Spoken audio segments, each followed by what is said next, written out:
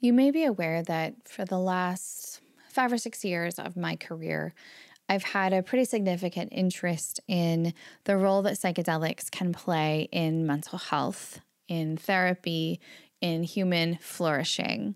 And regardless of whether or not that's your deal, something you're comfortable with, interested in, it has been very interesting for me to reflect on what I think is actually a great irony, which is that the psychedelic work, reading, content, exposure to that sort of part of mental health has really deepened my spirituality.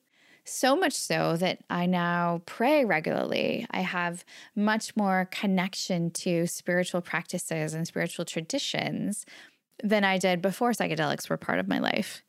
And the great irony, of course, is that I grew up in a religiously conservative community in the 80s during the Reagan administration, like just say no, and the moral high ground of the religious right, which basically said, drugs are evil. So the fact that quote unquote drugs have kind of brought me back to faith after a period of feeling quite disconnected from spiritual traditions just makes me chuckle.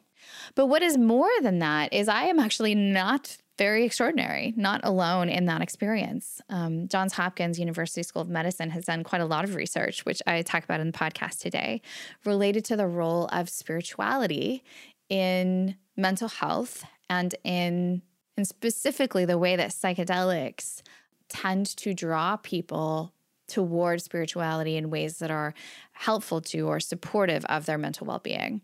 So it's a little bit of a unusual topic, perhaps, but one which I think has a lot of clinical utility because we like to really separate out spirit from mental health. And certainly we don't give much space to spiritual practices or to maybe mental well-being in general when we're talking about the business world. But the reality is that we are deep, complicated, and intricate beings. And when we think about what it means for us to thrive, for us to really do our best work, bring our best creativity forward, and run the kind of business, be the kind of leader that we want to be, I'm not sure we can fully do that without some consideration of our own spirituality. So that is the topic of conversation on the podcast today. I hope it serves you.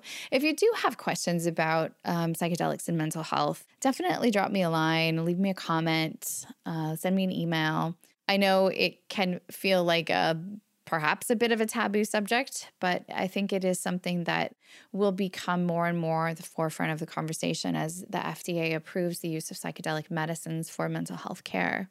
And I'm happy to help be a hopefully reasoned, thoughtful resource as folks are navigating their own perspectives around these medicines. Thank you so much for listening to the podcast.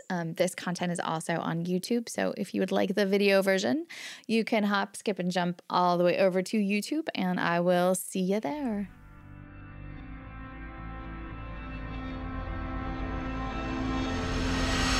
Welcome to the Zen Founder Podcast. This is a place where we have conversations about mental health and entrepreneurship. We have a pretty broad conceptualization of what mental health means. Sometimes depression, anxiety, sometimes relationships or physical health. The goal here is to bring some calm into the crazy roller coaster of ups and downs that is life for many entrepreneurs. I'm your host, I'm Dr. Sherry Walling. I'm a clinical psychologist and an entrepreneur, married to an entrepreneur, live in the world of entrepreneurs, and I'm so pleased that you have joined us for this conversation. Psychedelic-supported psychotherapy is coming. It has been the subject of a lot of research, of a lot of reporting, of a lot of conversation. And it's important that you know some pretty surprising things about how and why it works. One thing in particular might shock you. It is really different than the traditional medicalized version of mental health that we often think about, where we're making a diagnosis, identifying the disease, and then finding a treatment plan that helps to alleviate that disease. Nothing wrong with that, but what psychedelics are teaching us about mental health is that that is probably not sufficient. Just finding the symptoms and making them go away is not really what we are looking for when we are thinking about how to help people flourish, how to help people be creative, how to help people have the best possible life that they can have. We want to go deeper than that. We want something more. And psychedelics and their re-emergence into modern medical mental health care are really changing the conversation about what it means to be human, what it means to be healthy, and how people heal. The one thing that feels very significantly different from the traditional way of thinking about mental health is that psychedelics almost always involve some component of spirituality in the healing process. So that word spirituality can be a little bit scary, a little bit overwhelming to us sort of formally medical trained folks. We are used to being scientists, to thinking about disease models and applying treatment plans. We don't dabble in the woo. There's a little bit of a separation between hospital and church, just like maybe we hope there is between church and state. Not that that actually exists. However, once we start talking about spirituality or faith, it makes a lot of us in the formal Western medical traditions a little bit uncomfortable. However, discomfort is upon us because there's some significant evidence that one of the ways that psychedelics work, the thing that they do that help us to feel healthy, is to spark a sense of spirituality in the folks that are undergoing psychedelic-supported psychotherapy. There's a team at Johns Hopkins which is looking at what psychedelics do, how they work, especially in treating end-of-life anxiety among people who are experiencing a terminal diagnosis. They also research the use of psilocybin, which is the active ingredient in mushrooms, for prolonged depression, significant suicidal depression, OCD, and a myriad of other things. And one of the things that research body comes back to is the centrality of spiritual experience.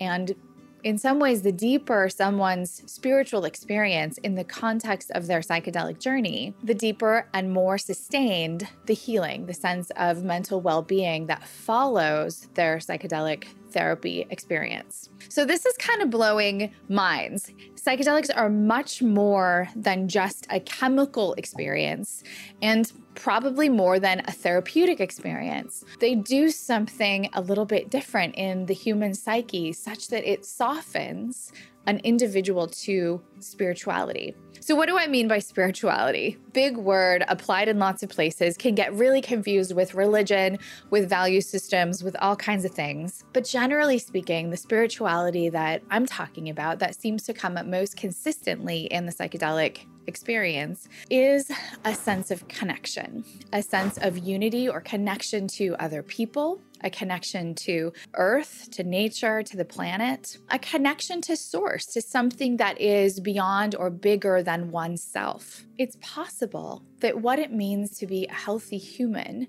is to have this kind of spiritual depth, right? A sense that it's not just you alone in the universe, but that you are connected to something greater, something bigger, even if that's just the interweaving between you and the other humans on the planet. But psychedelic psychotherapy is deepening and expanding the conversation around spirituality in all of the halls of academia that maybe at one time were kind of closed off to this conversation about source or God. You know, they really wanted to focus on hard science, things that were directly observable. But it turns out that when we open up or soften or have an expanded sense of consciousness that is just beyond, is bigger than what happens in our own brains, that might be really good for our mental health. It might be really good for our mental health to be in touch with the fact that we are both finite, small in the universe, and connected to something much greater in the universe. We're both made of the same material of dust and made of the same material as stars. Maybe this all sounds a little bit woo for you, and I can totally appreciate that. But one of the things that we know for sure is that loneliness, isolation, that is an incredibly and extraordinarily difficult experience for humans.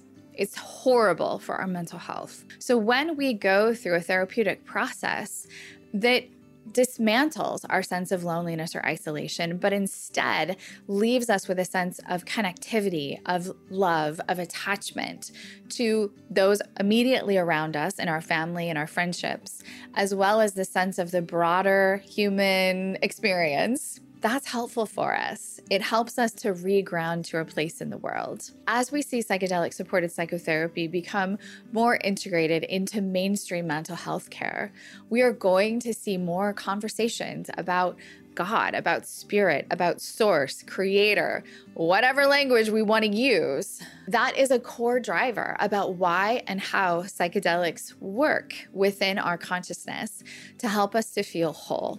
And we got to get comfortable with some new language because, of course, not all of us like that language. A lot of us have our own sense of injury or burden. Maybe we grew up in church and it really wasn't that kind of a supportive or loving experience. Maybe it was highly judgmental. Maybe it was too human and maybe not enough spirit. Psychedelics are an invitation to change that, to restore our relationship with whatever it is that's out there that's bigger than us, and however that looks specifically for us in our journey, in our language. As a psychologist, I think that psilocybin and other psychedelics offer a promising tool for helping people who are struggling with mental health issues.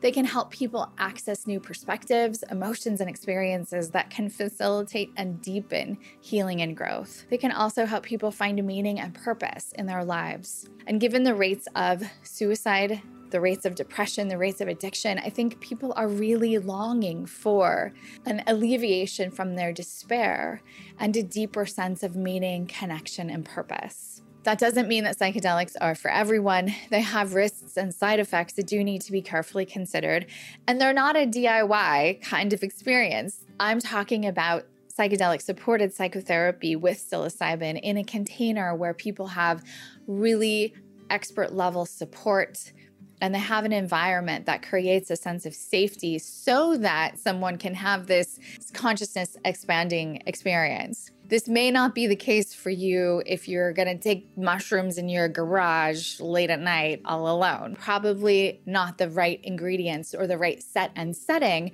to have the type of healing journey that I'm describing. Thankfully, the FDA is fast-tracking psilocybin-supported psychotherapy to treat depression. So one thing that's going to be interesting and important is to watch how the conversation about mental health begins to integrate more and more conversation about spirituality. That's not the way it's been traditionally, but maybe the direction that the field is going. I think that's really interesting and important as we think about what it means to have a truly holistic view of human flourishing, not just one individual entity or unit, but thinking about how I, as one human, relate to the world around me. Thanks for listening. We'll be back in 2 weeks with a new episode of the podcast. In the meantime, feel free to check out zenfounder.com for lots of resources about the kinds of conversations that we have on the podcast. You can get information about working with me, about maybe joining a Zen tribe. It's sort of like a mental health boot camp for entrepreneurs. We also have lots of content on our blog, links to resources in our courses and books for sale. So check us out there, and we hope to provide anything and everything that you might need to make the entrepreneurial life a little bit easier.